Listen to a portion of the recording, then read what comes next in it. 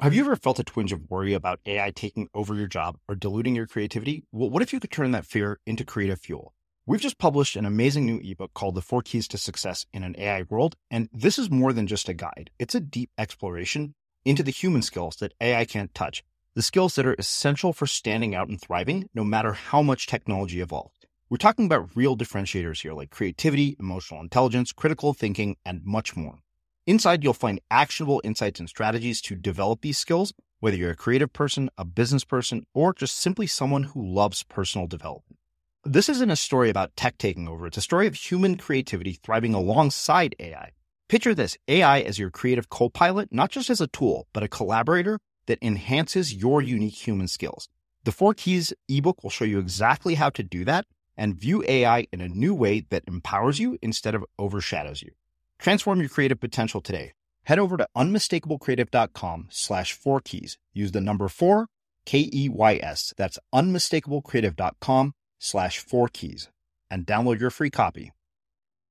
Comics, whether you want to admit it or not, have been around almost since the beginning of mankind. You know, the Caves of Lascaux are comics. The Sistine Chapel literally has sequential panels showing narrative change over time. They don't have word balloons, but it's literally a fucking comic on the walls, not on the ceiling. The ceiling is just a giant tableau. But like, you look at the walls and it's just, you know, it's biblical stories told through image and sustaining images over time, which is what a comic is. I found them when I was really young, probably 4 or 5. I was really obsessed with the Hardy Boys and Nancy Drew and Boxcar Children, kind of boy and girl adventurer detective style stories.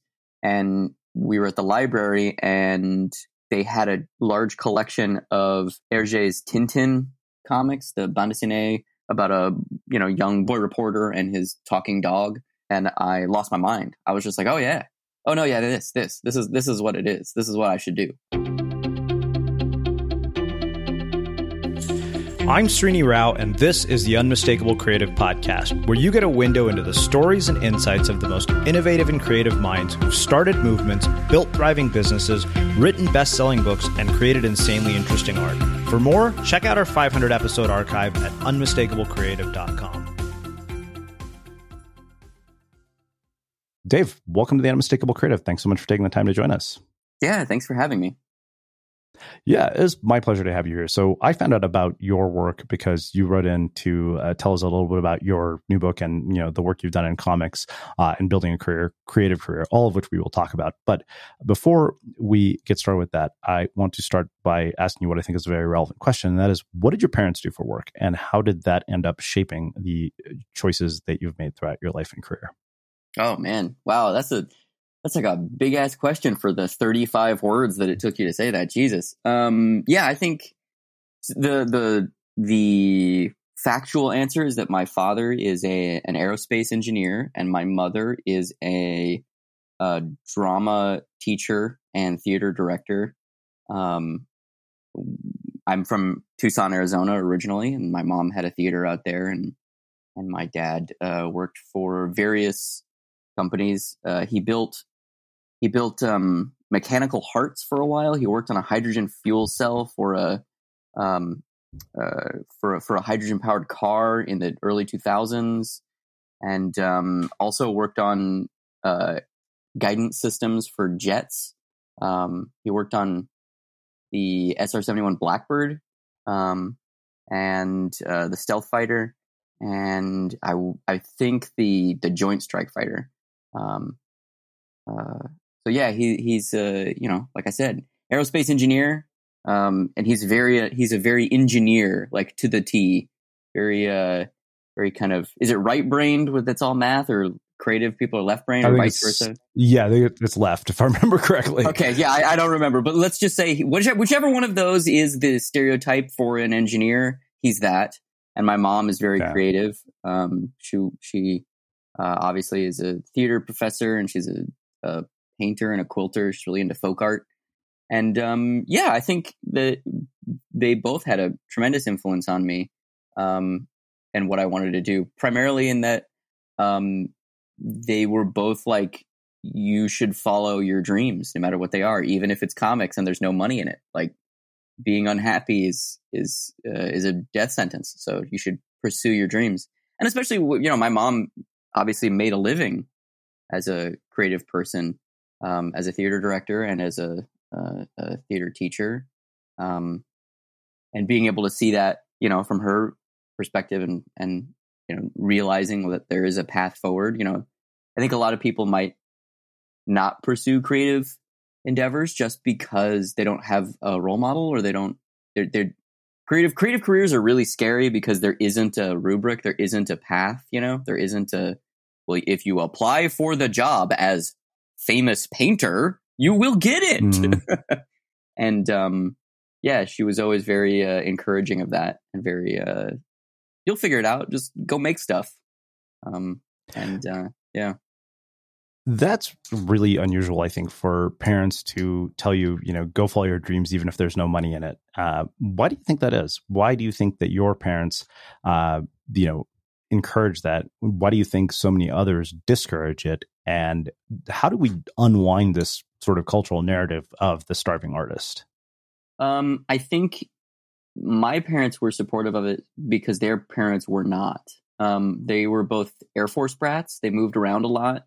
I think they both had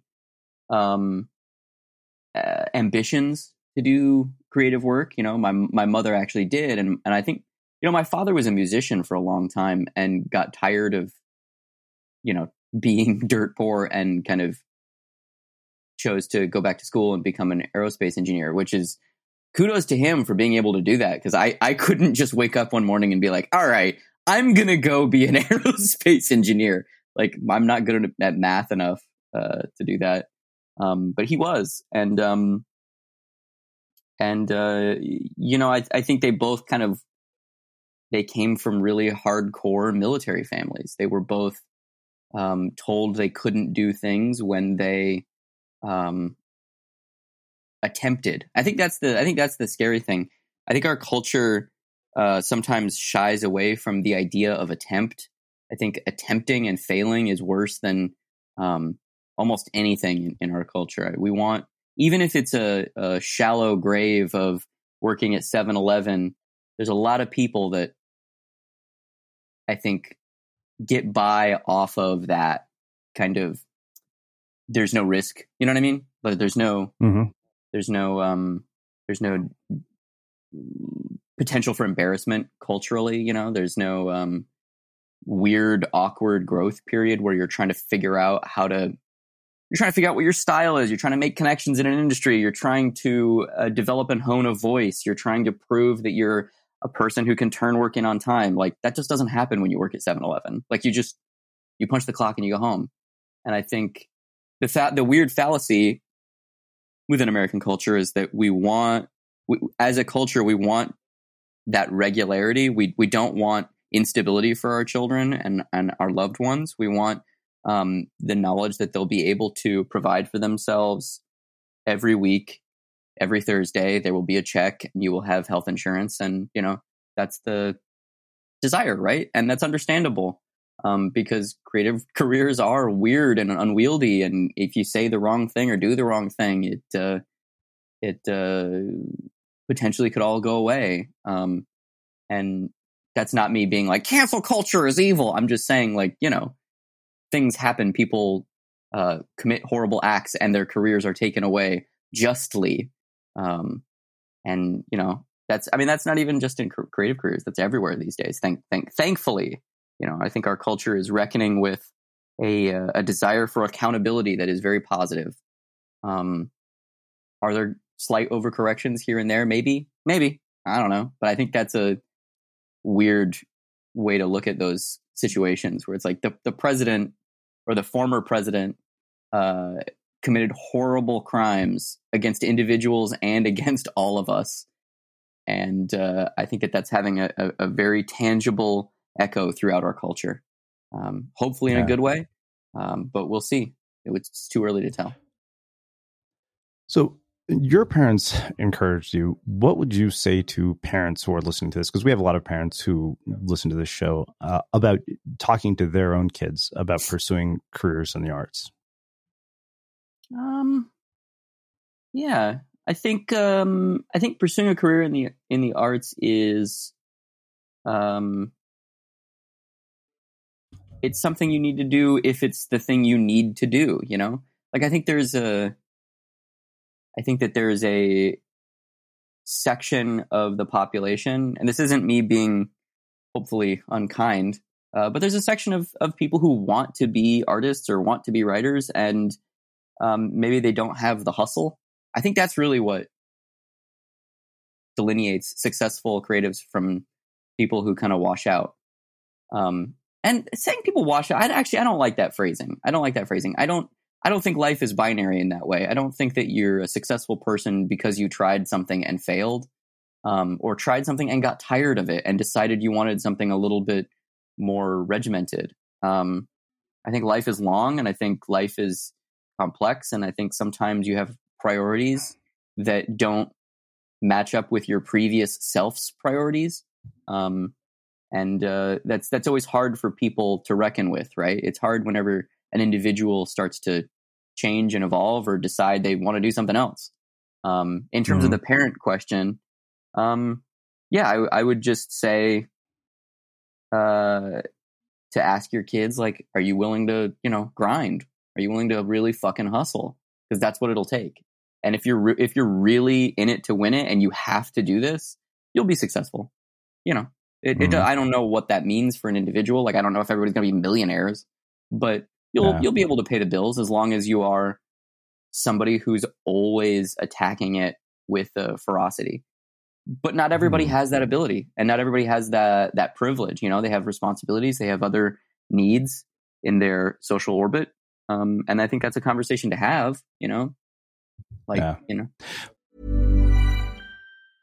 Ryan Reynolds here from Mint Mobile. With the price of just about everything going up during inflation, we thought we'd bring our prices down.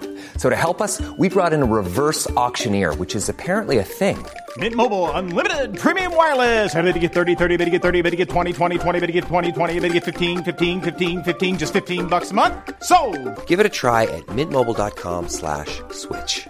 $45 up front for 3 months plus taxes and fees. Promo rate for new customers for limited time. Unlimited more than 40 gigabytes per month. Slows full terms at mintmobile.com. Hiring for your small business? If you're not looking for professionals on LinkedIn, you're looking in the wrong place. That's like looking for your car keys in a fish tank. LinkedIn helps you hire professionals you can't find anywhere else, even those who aren't actively searching for a new job but might be open to the perfect role. In a given month, over 70% of LinkedIn users don't even visit other leading job sites. So start looking in the right place. With LinkedIn, you can hire professionals like a professional. Post your free job on linkedin.com/people today. One size fits all seems like a good idea for clothes until you try them on. Same goes for healthcare. That's why United Healthcare offers flexible, budget-friendly coverage for medical, vision, dental, and more. Learn more at UH1.com. Hey, it's Ryan Reynolds, and I'm here with Keith, co-star of my upcoming film, If, only in theaters May 17th. Do you want to tell people the big news? All right, I'll do it. Sign up now and you'll get unlimited for $15 a month and 6 months of Paramount Plus Essential Plan on us. MintMobile.com/switch. Upfront payment of $45 equivalent to $15 per month. Unlimited over 40 gigabytes per month. Face lower speeds. Videos at 480p. Active Mint customers by 531.24 get 6 months of Paramount Plus Essential Plan. Auto renews after 6 months. Offer ends May 31st, 2024. Separate Paramount Plus registration required. Terms and conditions apply if rated PG. Hey there, it's Michelle Norris. I'm host of a podcast called Your Mama's Kitchen. When I travel, I'm usually looking for a way to find a taste of home when I'm not at home. And one of the things I love to do when I am at home is entertain. And Airbnb allows me to do that. When I was in California recently, I rented a house that had a great kitchen. And when we were sitting around the table, we were all thinking, we're in someone else's house. Someone could be in all of our homes as well. If you have a home, but you're not always at home, you have an Airbnb. Your home might be worth more than you think. Find out how much at airbnb.com/host.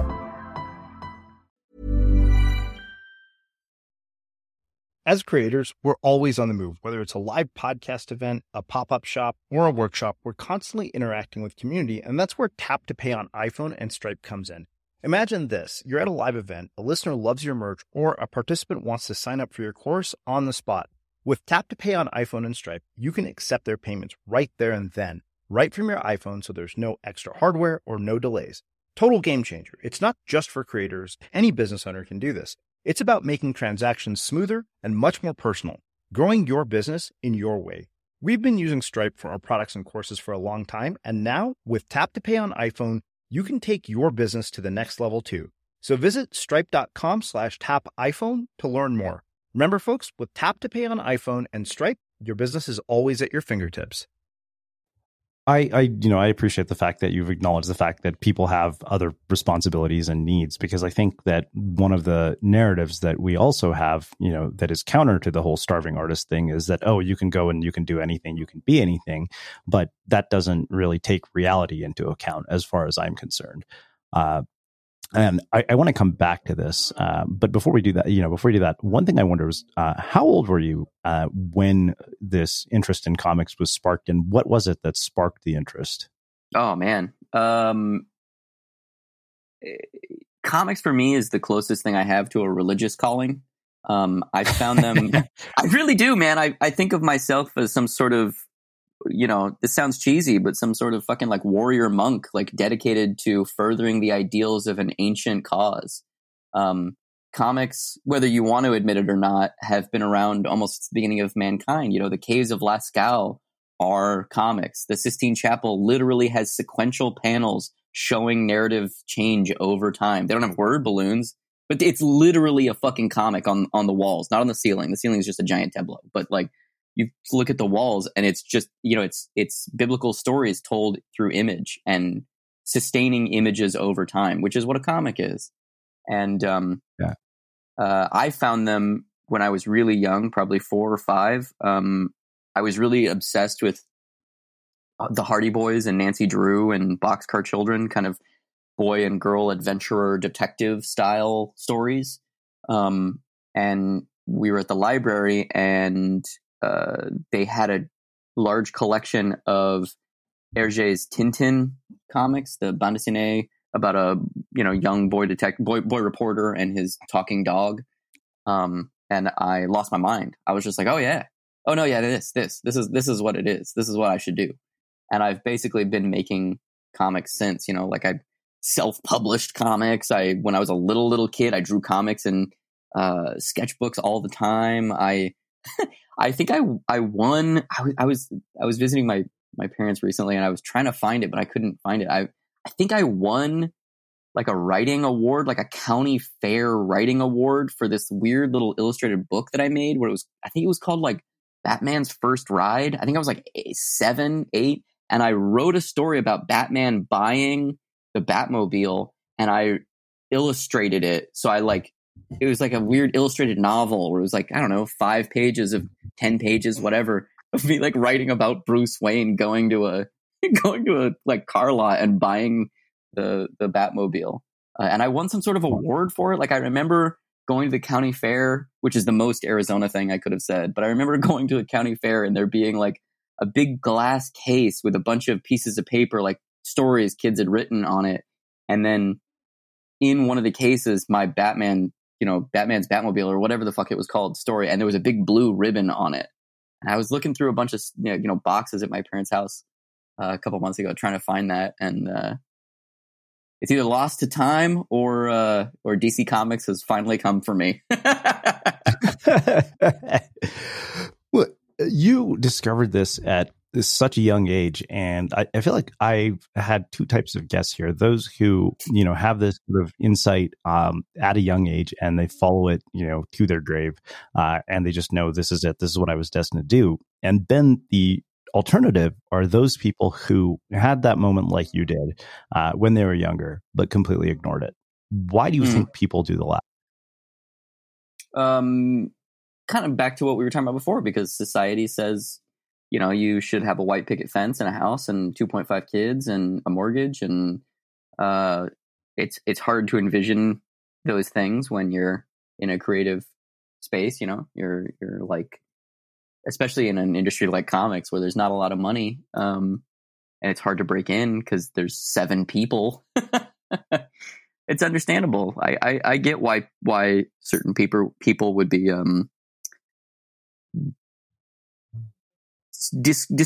politely discouraging of their young, of like, hey, maybe you could like have that as a hobby, but like, what about a career where there's like an upside that's almost guaranteed of like, if you go to med school, you're gonna make a lot of money.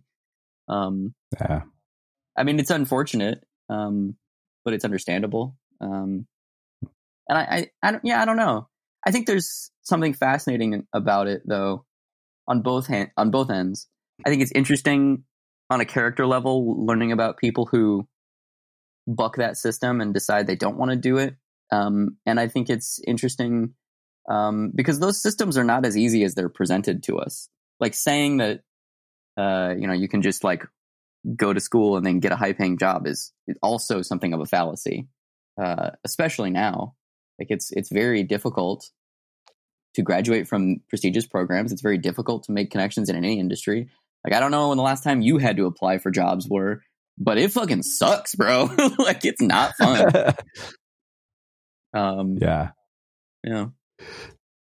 So one thing that I, am just morbidly curious about is I feel like comics have this almost cult-like culture around them. It's kind of like, when you meet another comic book person, you have this sort of mutual recognition of, oh, you're a weirdo like me. I love you. And why is that? Like, what is it about comics that create the kind of culture where you have something like Comic-Con that emerges from it?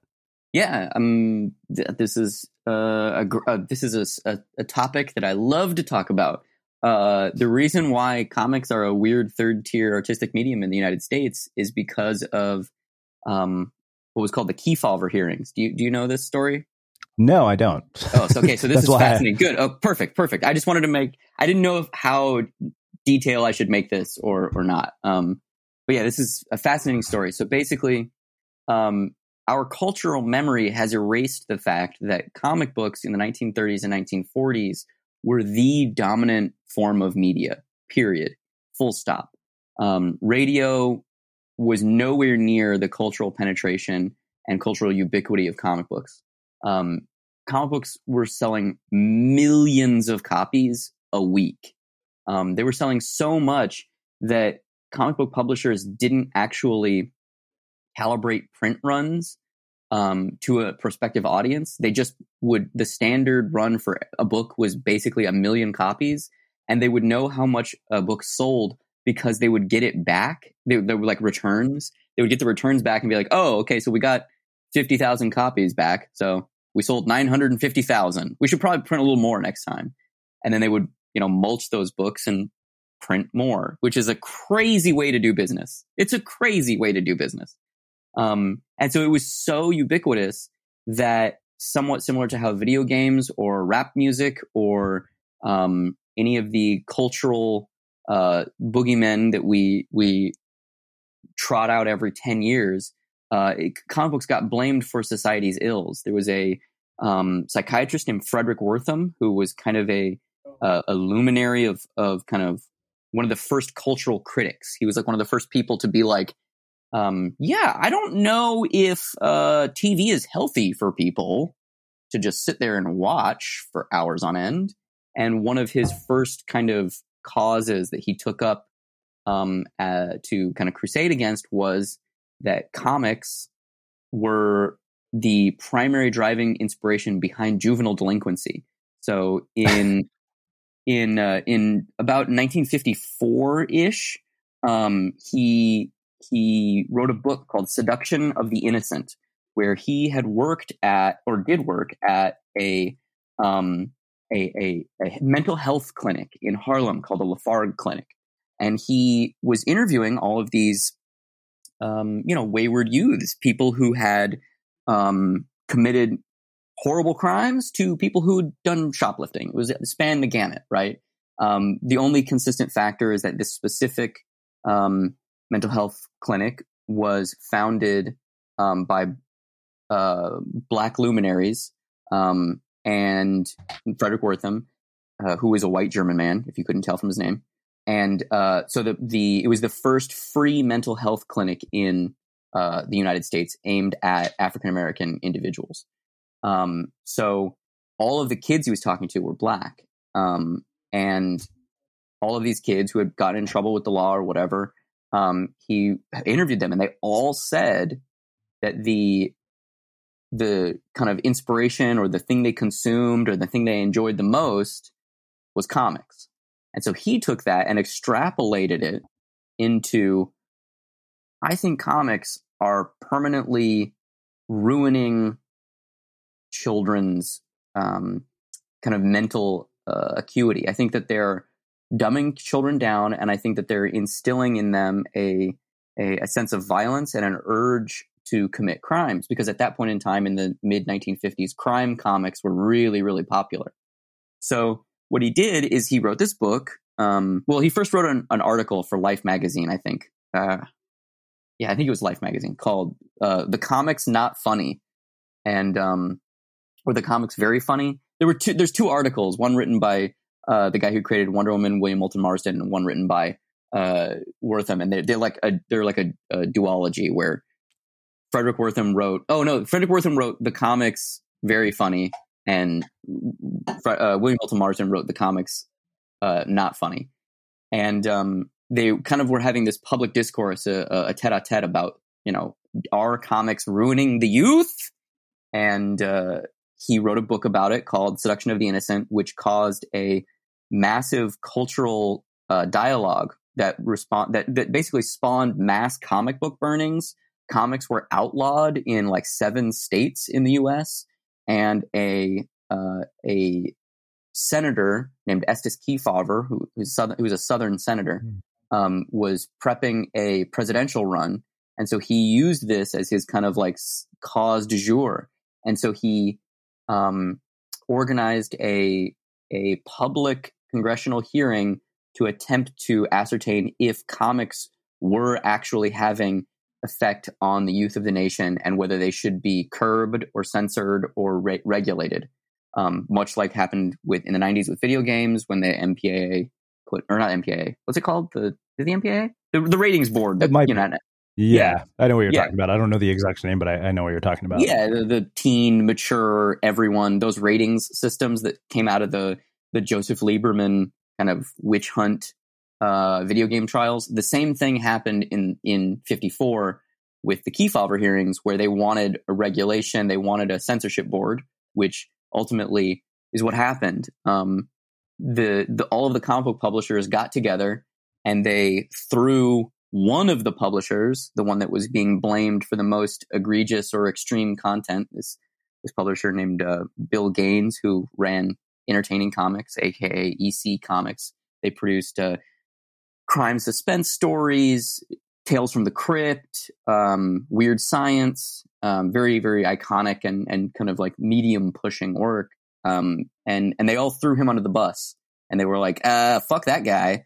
We're going to start the Comics Code Authority, which was a censorship organization that basically made all of the comics really shitty for like 40 years and literally outlawed genres. Like, you couldn't have a vampire in a comic. You couldn't have a werewolf in a comic.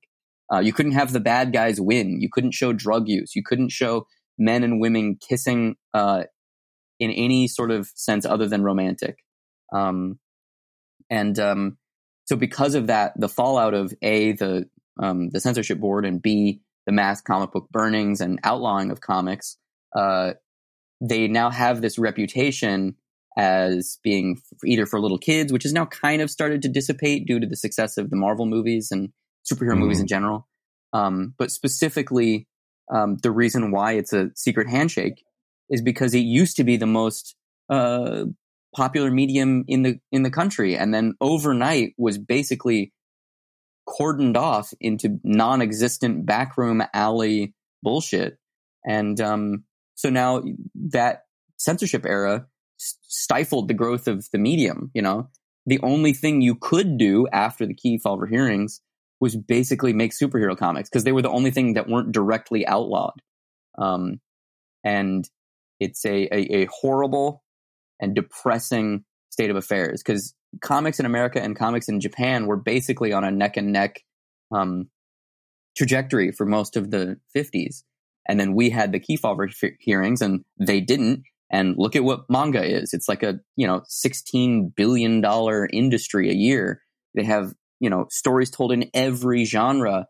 in every style imaginable, aimed at children, teens, preteens, adults, men, women, grandpas, grandmas, shopping manga, cooking manga, you name it, and it exists there. Over here, there are a lot of interesting things happening. I'm not saying that there aren't, but it is definitely more of a cult or fringe thing as opposed to mainstream culture.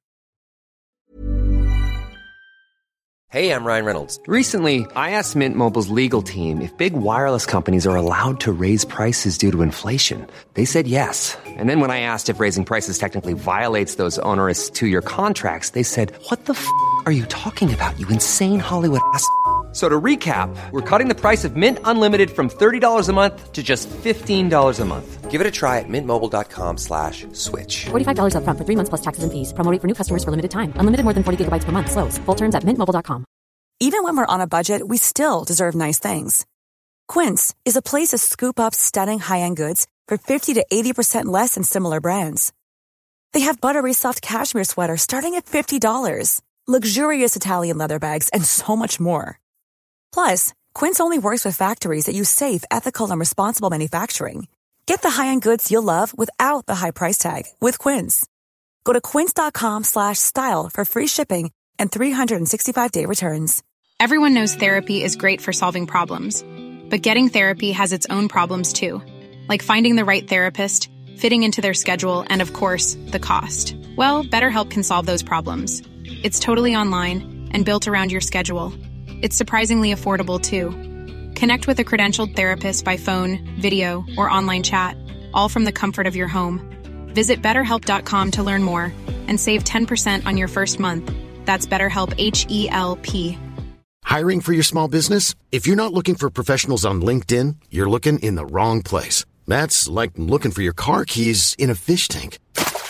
LinkedIn helps you hire professionals you can't find anywhere else, even those who aren't actively searching for a new job but might be open to the perfect role. In a given month, over 70% of LinkedIn users don't even visit other leading job sites. So start looking in the right place. With LinkedIn, you can hire professionals like a professional. Post your free job on linkedin.com/people today. Quality sleep is essential. That's why the Sleep Number Smart Bed is designed for your ever-evolving sleep needs. Need a bed that's firmer or softer on either side? Helps you sleep at a comfortable temperature? Sleep Number Smart Beds let you individualize your comfort, so you sleep better together. J.D. Power ranks Sleep Number #1 in customer satisfaction with mattresses purchased in-store. And now, save 50% on the Sleep Number Limited Edition Smart Bed for a limited time. For J.D. Power 2023 award information, visit jdpower.com/awards. Only at a Sleep Number store or sleepnumber.com.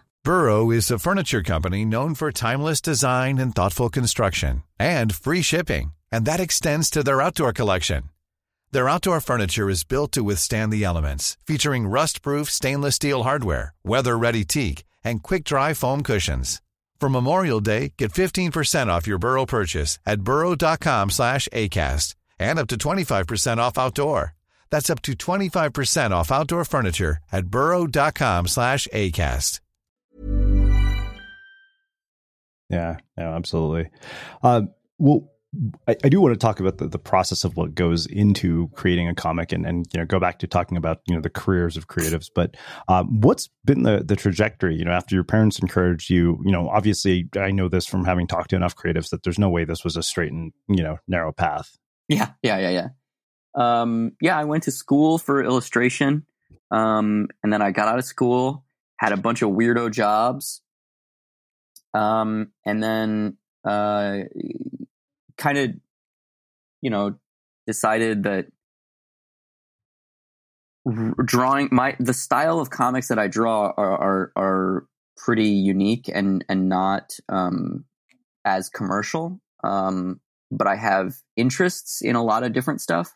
And the way that could help leverage paying bills is to write stuff for other people. So I still draw comics. I work on them every day. But I think over the last, however many years, I've developed a little bit of a career as a writer of comics, or basically anything else. I've written infomercials. I wrote a feature film. It's on Netflix right now. I wrote for Cartoon Network's Ben 10 reboot series. I've written. I literally worked for a paint company writing about paint. Like if you ever want a really difficult creative challenge, try to find an interesting way to get 600 words out of, Tahoe yellow. You just be like, all right, this will make a great accent wall to your new house, blah, blah, blah, blah, blah. So yeah, I kind of bounced around doing various writing jobs and making comics and writing comics. And then when I moved to Los Angeles, basically I was living in San Diego writing for that paint company. And I was like, this fucking sucks, bro. Like, I want to write and I want to draw. I want to make stuff, tell stories, but I really don't want to work at this fucking paint company anymore. And I came home one day and I lived in a pretty rough area. And unfortunately, there was a woman who I'm assuming was a drug addict, because I don't think the human body moves this way if you're not on something. And she was overdosing on my front steps. And it was just like a wake up call. I went inside, I called the ambulance, they came out, they got her, they helped her. I hope. She was like frothing at the mouth and twitching in the street. And I was just like, this is intense and life is short. What do I want to do? I want to write and I want to not be in San Diego anymore. I'm going to move to LA, try and break into movie stuff and make comics. And I had just gotten back from the comic book store, and Casanova Volume 3, Issue 4 had just come out. Casanova is my favorite comic of all time. It's a spy comic about a guy who travels in between dimensions. And I opened it up, I read it, and the last page is Casanova Quinn, the main character, standing in front of the Hollywood sign. And I was like, fuck, man. I don't really believe in extra, signs. I don't really believe in like religious symbolism or like, but fuck, man, this was like the universe telling me I got to go to LA. I got to do this. All right, I'm going to do it. And then I start reading the letters column, which was on the back of that page. And the first letter is from me that I had written in like 2 years prior. And I was like, all right, I got to do it. And like 2 weeks later, I was working in LA, writing commercials for a company and starting work on the webcomic Action Hospital, which is how I met basically all of my LA friends and my longtime creative partner, Nicole Gu. Because I would just go, basically I got to LA and I was like, all right, I got to attack this like it's a full-time job, even if it's not. So whenever I wasn't working for the commercial company writing commercials, I would go to artist meetups, I would go to comic book meetups, I would go to film networking events and just try and meet people. Because, I don't come from anybody who's connected, like my, local theater in Tucson, Arizona ain't getting you a career directing the moving pictures. You know what I mean? And so I just would go to networking events, or I would go to sketchbook sessions or plein air sessions, or there used to be a really cool drink and draw in downtown Los Angeles that doesn't really exist anymore. I mean, it does, but it's not really the same. And I would just meet people and I'd be like, hey, I'm working on this webcomic. Do you want to draw 8-page stories? Because that's what it is. I write them all and there's going to be 8-page stories. I can't pay you, but it'll be a fun experience and we'll get to make things and there'll be an end product that you can have as a portfolio piece. And I met a bunch of people that way. And that's kind of what started the journey. That was a little bit of a rambling explanation, but no, that was perfect. So we were talking about the fact that this is a life in which nothing is guaranteed and anything is possible.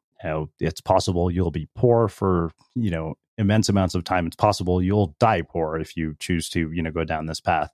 And I think that what intrigues me is there's an article on the Harvard Business Review that this venture capitalist wrote titled "The Creator Economy Has No Middle Class," which I think is really true, right? Because if you look at sort of the creator economy on the internet, it it's a microcosm of the actual economy. I think we have what I call digital inequality, where a handful of people get the majority of the traffic on the web, a handful of people get the majority of funds on, crowdfunding platforms like Patreon. So in the midst of all that, how does somebody navigate the sort of landscape of the creator economy, while knowing that is all there? Because that's real. You can't ignore that. Yeah, no, I completely agree. And the way I navigate it is, don't worry about it. What am I going to do? Like, stress out that I don't have 1 billion followers? Like, I don't know. Like, I just make stuff. I try and make work that I think is good. I try and, I did a Kickstarter last year that made like 22 grand or whatever, which to me, that's a lot of money, in the grand scheme of, this conversation of the creator economy and, this idea of digital inequality. Yeah, that's still, bargain basement, nothing. But that's not how I measure success. I measure success as being able to produce my ideas. I measure success as building a network of friends and fan base and a fan base, one person at a time. I'm a big fan of this B movie actor, Robert Zadar. He was in movies like Maniac Cop and Maniac Cop 2 and Maniac Cop 3. And if anybody hasn't seen Maniac Cop, please go. It's his magnum opus. But he also made a career being in a ton of other movies, like just hundreds and hundreds of these kind of B and C list level genre movies. And his whole shtick basically is he was an actor who had a disease or a disability where it's called cherubism, and his face, his chin, there was some sort of genetic anomaly where his body thought that his chin was calcium deficient. So over the course of his life, his chin and his face elongated. And he's also in Tango and Cash. If anybody's seen Tango and Cash, I think his character's name in Tango and Cash is literally the face, which is odd because you would think it would be the chin, but whatever. And so, he took this objective disadvantage and turned it into a way of not only supporting himself, but making stuff that people connect with and relate to. And, that might not mean something to somebody else, but to me as a genre movie hound, that story is so uplifting and so cool. And did he have a tragic end where he died of cardiac arrest due to a life of habitual drug use, probably largely spawned by this malady? Yeah. But he connected with a lot of people and made a lot of really great work. And my rubric for success is that if I kick the bucket with one person getting as much as I got out of Robert Zadar's body of work, I think that's a win, man. I think that's a win. It's a little bit of a different conversation than you're having of how do we, eat the digital rich, which I'm all for. Nom, nom, nom, baby. But also, like, on an individual level, I can't control any of that. And I don't really concern myself with it. It's more just how can I make cool stuff and put one foot in front of the other? Because that's what a lot of being a creator online is, it's those micro gains, unfortunately. So just based on the way that you're talking about this, what I wonder is, did you grow up in an era that predated social media? Yeah. Yes, I did. Which, maybe that informs it.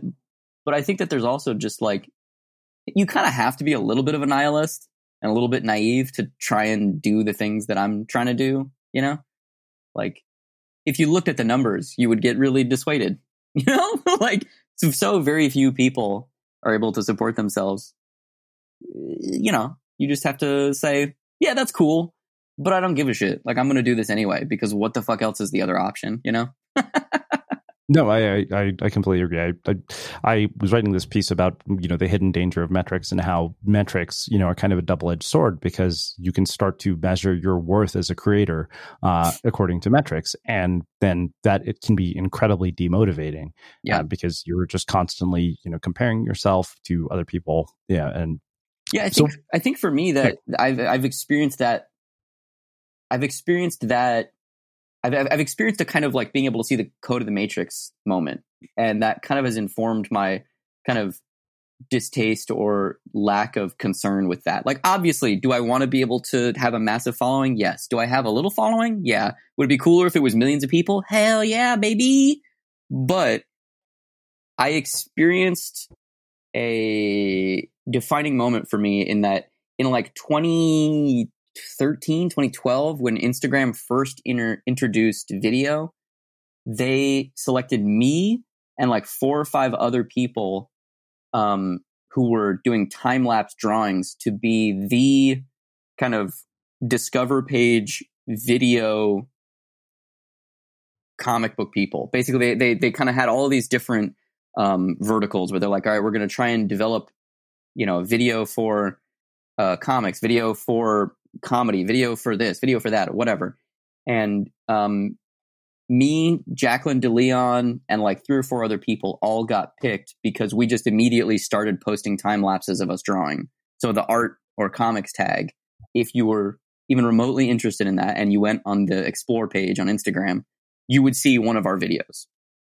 And it was a really weird thing too, because it was just like I just got like a push notification from Instagram that was like, you've been selected for this program. And I was like, what the fuck is this? This is so weird. And I posted a video of a time lapse of me working on a page from the book that I was drawing at that time. And it got like 4.5 million views in a day, 2 days. And that's the most viral anything I've done has ever gone. And it was so interesting to see the funnel of like, all right, if it got 5 million views, it got 2,000 comments, it got 400 follows, and 20 of those followers are actual comic book people that engage with me on a regular basis. you know what I mean? And that funnel was just so eye-opening of like, oh, okay, all right, this is bullshit. Like, I understand that, I understand how the Instagram algorithm works and the TikTok algorithm works and all that stuff, but it's still just like, this is not like sustainable on a normal level, right? And after that kind of experience, my profile rose. I got a lot more followers from it. I had a couple other videos go pseudo viral basically because of that same program. And then Instagram was just like, yeah, we're good. We're not going to keep doing this anymore. And it was a big kind of eye-opening experience for me, where I kind of saw how the system worked firsthand. It's one thing to be told those things. It's another thing to experience 4 million views and be like, oh, okay, all right, I see how this works. And you can't chase that dragon, or at least for me, like I can't chase that dragon. Like, does that mean that I'm not putting stuff online? Does that mean that I'm not trying to promote the work? Does that mean that I'm, one of these people who's just like, oh, I'm just going to create in a vacuum and eventually someone will find it? Like, no, obviously not. But I just don't take it personal anymore. Like, if something is successful and gets views and stuff, cool. If it doesn't, whatever, moving on. Yeah. I mean, I've heard a similar story from a friend of mine who told me about some Instagram model or somebody who wanted to start a t-shirt line, and she had investors lined up, and they said, and she had millions of followers, and they told her, if you can get people to buy 10 t-shirts, we will fund the company. And she couldn't even move 10 t-shirts with millions of followers. You couldn't just call 10 friends and be like, fucking buy a shirt? Yeah. But I mean, I think you bring up a good point, because you're highlighting sort of what I think is a misperception in culture about the value of a large social media following, particularly for creative people. And this is something I've always said, is that you can't hide shitty art behind great marketing. Eventually, It'll be revealed for what it is. Yes. Yeah, I completely agree. And I think also that, there's an interesting tension between those two, right? I think it's kind of it's a fascinating, deeply human experiment. I mean, and in some ways a negative way. Like I don't think that it's positive that our deeply subjective human experience has been flattened into ones and zeros and is now turned into bikini pics and paid promotional posts. Like, I don't know that that's positive for anybody. But yet here we are. So let's fucking rock and roll, baby. Yeah. So I have a question out of personal and morbid curiosity. What is the actual process for, bringing a comic to life? Because, one of the things I realized is we're going back through our interviews. My roommate and I were on a 17-hour drive back from Wisconsin, and we're like, podcast transcripts suck. He said, well, what if you turned your transcripts into a comic book? And he's like, you can actually do that because you have the stories. And so I started storyboarding it. But now that I have you here, I'm trying to think of, okay, how do I know what to verbalize and what to illustrate? And, Seth Godin always refers to this book, Understanding Comics by Scott McCloud, and he said it's all about what happens between the panels. So, what is this process like? How do you decipher what to keep in and what to leave out, and really bring it to life and tell the story? Yeah, I mean, for me, I'm obsessed with comics formalism. I'm somebody who loves the nuts and bolts of comics and how words and pictures interact in the human mind as a Hieronymus machine, synthesizing all of these data streams into a single cohesive vision. I love the medium. I love the weirdos who've pushed the medium forward, and I'm excited about the fact that there's still so much uncovered ground. Like both comics and film are basically mediums that have 100 years worth of history, which is crazy when you think about it. Paintings have been around for like 34,000 years. But comics and film, the two mediums that I care about most, are so young. And comics has been censored and truncated for the majority of its existence, which means that there's this grand vista of new things to be accomplished and explored. The pedantic response to your question is you write a script, which is usually delineated into panel by panel beats. Panel 1, Joe walks into the door. Panel 2, Joe sits down on the couch. Panel 3, Joe cries himself to sleep on the couch. And then the next stage is either myself, because I do it all, or an artist will pencil the pages. They'll draw the various images, and then on a page, then it'll get inked. Then it'll get scanned into the computer. Then it'll get colored on the computer. Then it'll get lettered. Where the letterer and or me will create word balloons and drop in the text from the script into the word balloons. And then it'll get laid out in InDesign. And then the PDF will get sent to the printer. And then there'll be 2 months of haggling with a printer and being like, this isn't the right paper stock. And then the books will show up at your house and you'll be like, yeah, this is great. Oh, but wait, there's this typo that I missed. But in terms of what you're talking about of like, what's the moment to select? That's the interesting part about comics, right? Like movies, you're watching time sustain, and you're watching continuous flow of time. In comics, you're watching time frozen. So you're watching almost kind of like if a movie is watching rain falling and you're watching in real time the droplets of water falling from the sky through the air and smacking into the ground, a comic is, as an author, you're picking what is the most interesting moment or what is the most me moment to pick in that scenario. Is your artistic sensibility that you like it when it just starts to rain, and so that you see the clouds that are just starting to unleash the water, but the water hasn't hit the ground and the characters are looking up with the knowledge that water is coming? Is it characters being initially drenched? Is it characters having stood out in the rain for 5 minutes having this conversation while it's raining? That's the kind of interesting conundrum of the medium for me, is that it requires a very precise hand, and 9 times out of 10 it is produced by multiple people which is really interesting because then you have to sustain a creative vision over multiple humans, which is way hard to do, especially when there's not a shitload of money like in movies where you can just pay people to not have their opinions and to take your opinions. In comics, 9 times out of 10, you're working with people that are just doing it to do it. So you kind of are like, hey, but what if it was just when the clouds open up? And they're like, nah, I think it's better if they're standing out in the rain for 15 minutes. Yeah, it's fascinating though. This is that toggling back and forth between which version of reality you live in is very interesting to me. Yeah. Wow. Yeah, I mean, I think that, one of the things that my roommates and I did, in the middle of the pandemic, or what we thought was the middle of the pandemic, was we decided to go through, all of the the entire Marvel universe. And afterwards, I got the Marvel Encyclopedia. And I think that what really struck me was just how complex it was, that one guy could just conceive this entire universe that was so interrelated and all the characters are related somehow. And, that turned into like this $1 billion empire. And it's funny. By one guy, you mean Jack Kirby, right?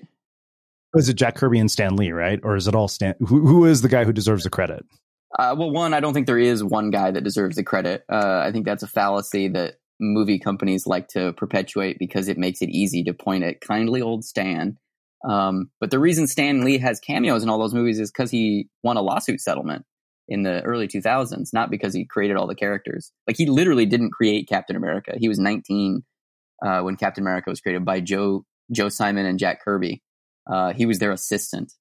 He didn't create the Guardians. He didn't create the Guardians of the Galaxy. He didn't do any of that stuff. But then there's also this other conversation, which we don't necessarily have to get into just because it's a more kind of circuitous, longer conversation. But there's a discussion to be had of, did Stan create anything? Because I don't know if you're familiar, but the Marvel method, in air quotes, was the way that he designed things to work at Marvel. So Stan Lee was Martin Goodman, who was the owner of Timely, which later rebranded as Marvel Comics.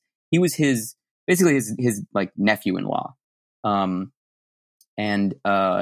He was an editor at the company and got so much kind of leeway due to his familial connections that he kind of figured out a way to take credit for a lot of stuff that he didn't do. The Marvel method is basically Stan would write a paragraph, give it to an artist, whether that be Stan Lee or Jack Kirby or Steve Ditko or John Romita Sr. or any of the stalwart kind of writer artists at the company. There were actual people who could write comics and actual people who could draw comics. And they would, based off of that beat sheet, that paragraph, they would create fully broken down, panel by panel, finished pages with temporary dialogue written in. And then Stan would come in and go over the top of that temporary dialogue and kind of massage it a little bit or change it or make it, zhuzh it up or whatever. And, there are some people who think that is a very valuable and piece of the creative puzzle that is inextricable from the success of the Marvel Universe.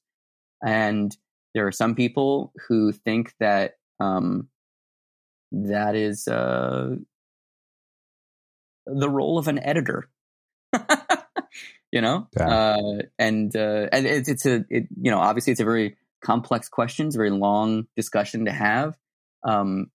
But it's one that I like to bring up whenever somebody says, there's one person created all that stuff. It's like, that shit, like, Marvel Comics has been publishing for 80 years. And like, yeah, Stan and Jack created, in air quotes, the X-Men. But like, let's be real.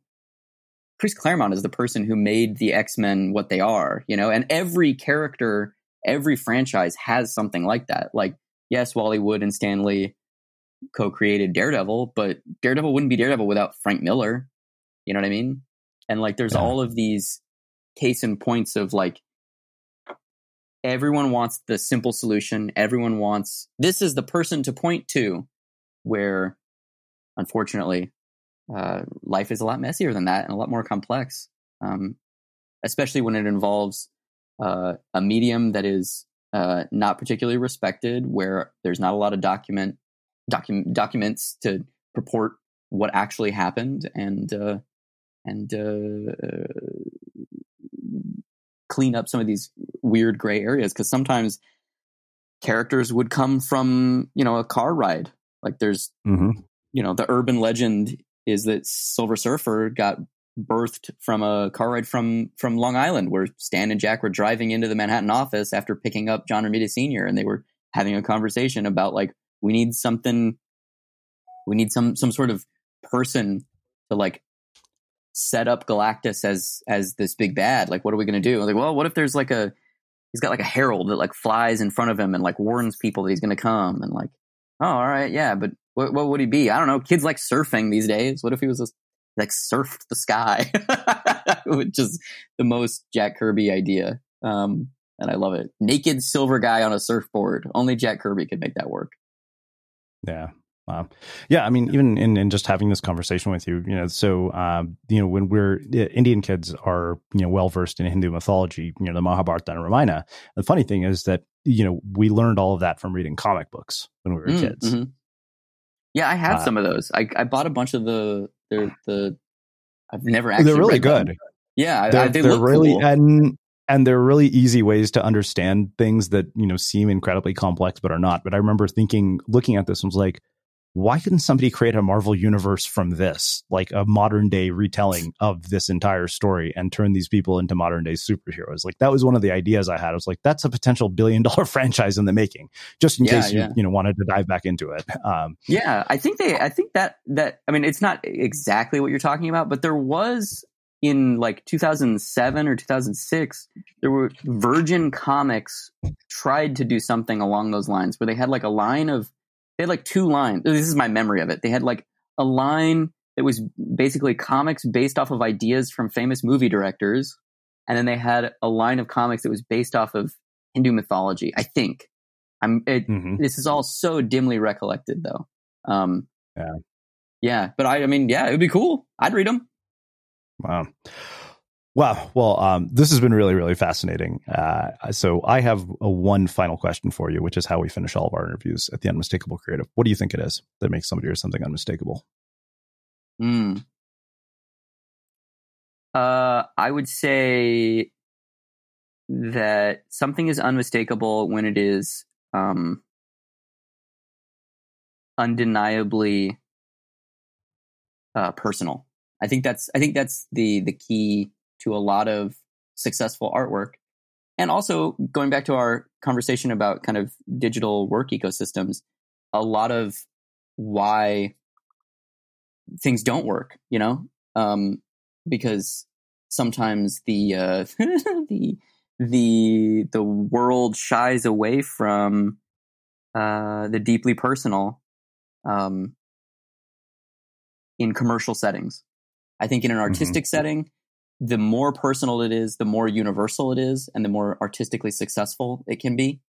In a commercial setting, I think those scales sometimes tend to be flopped, which is why you get bland blockbusters that have, the same story beats in every, it's a father and son story. It's a redemption story, But yeah, I think something is unmistakable when you feel the authorial hand behind it, when you can feel that someone, even if you don't know what the personal metaphor is, but you can feel there's a personal metaphor behind it. That's what I look for anyway.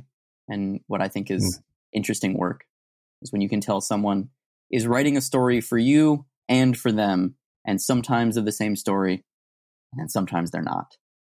I think that's really an interesting and beautiful thing. Wow. Amazing. Well, I can't thank you enough for taking the time to join us and share your story and your wisdom and insights with our listeners. Where can people find out more about you, your work, and everything they're up to? Yeah. My book, Everyone is Tulip, is out right now from Dark Horse. It's about a young girl who moves to Los Angeles to become an actor and then gets sucked up into the high-stakes world of YouTube performance art, which is a real thing. Drawn by Nicole Gu, colored by Ellie Hall, written by yours truly. Available wherever books are sold. I also have a Star Trek book that came out last week. Star Trek Voyager 7's Reckoning. Illustrated by Angel Hernandez, colors by Rhonda Patterson. And you can find me online at heydavebaker.com. Or if you want to listen to my podcast, which is a deep dive explainer podcast about weird or obscure topics, you can find that by searching Deep Cuts or deepcutspod.com. Awesome. And for everybody listening, we will wrap the show with that. Thank you for listening to this episode of the Unmistakable Creative Podcast. While you were listening, were there any moments you found fascinating, inspiring, instructive, maybe even heartwarming? Can you think of anyone, a friend or a family member who would appreciate this moment? If so, take a second and share today's episode with that one person, because good ideas and messages are meant to be shared. Hey, it's Paige DeSorbo from Giggly Squad. High quality fashion without the price tag. Say hello to Quince. I'm snagging high-end essentials like cozy cashmere sweaters, sleek leather jackets, fine jewelry, and so much more. With Quince being 50 to 80% less than similar brands. And they partner with factories that prioritize safe, ethical, and responsible manufacturing. I love that. Luxury quality within reach. Go to quince.com/style to get free shipping and 365-day returns on your next order. Quince.com/style. Even when we're on a budget, we still deserve nice things. Quince is a place to scoop up stunning high-end goods for 50 to 80% less than similar brands. They have buttery soft cashmere sweaters starting at $50, luxurious Italian leather bags, and so much more. Plus, Quince only works with factories that use safe, ethical, and responsible manufacturing. Get the high-end goods you'll love without the high price tag with Quince. Go to quince.com/style for free shipping and 365-day returns. Mom deserves the best, and there's no better place to shop for Mother's Day than Whole Foods Market. They're your destination for unbeatable savings, from premium gifts to show-stopping flowers and irresistible desserts. Start by saving 33% with Prime on all body care and candles. Then get a 15-stem bunch of tulips for just $9.99 each with Prime. Round out Mom's menu with festive rosé, irresistible berry chantilly cake, and more special treats. Come celebrate Mother's Day at Whole Foods Market.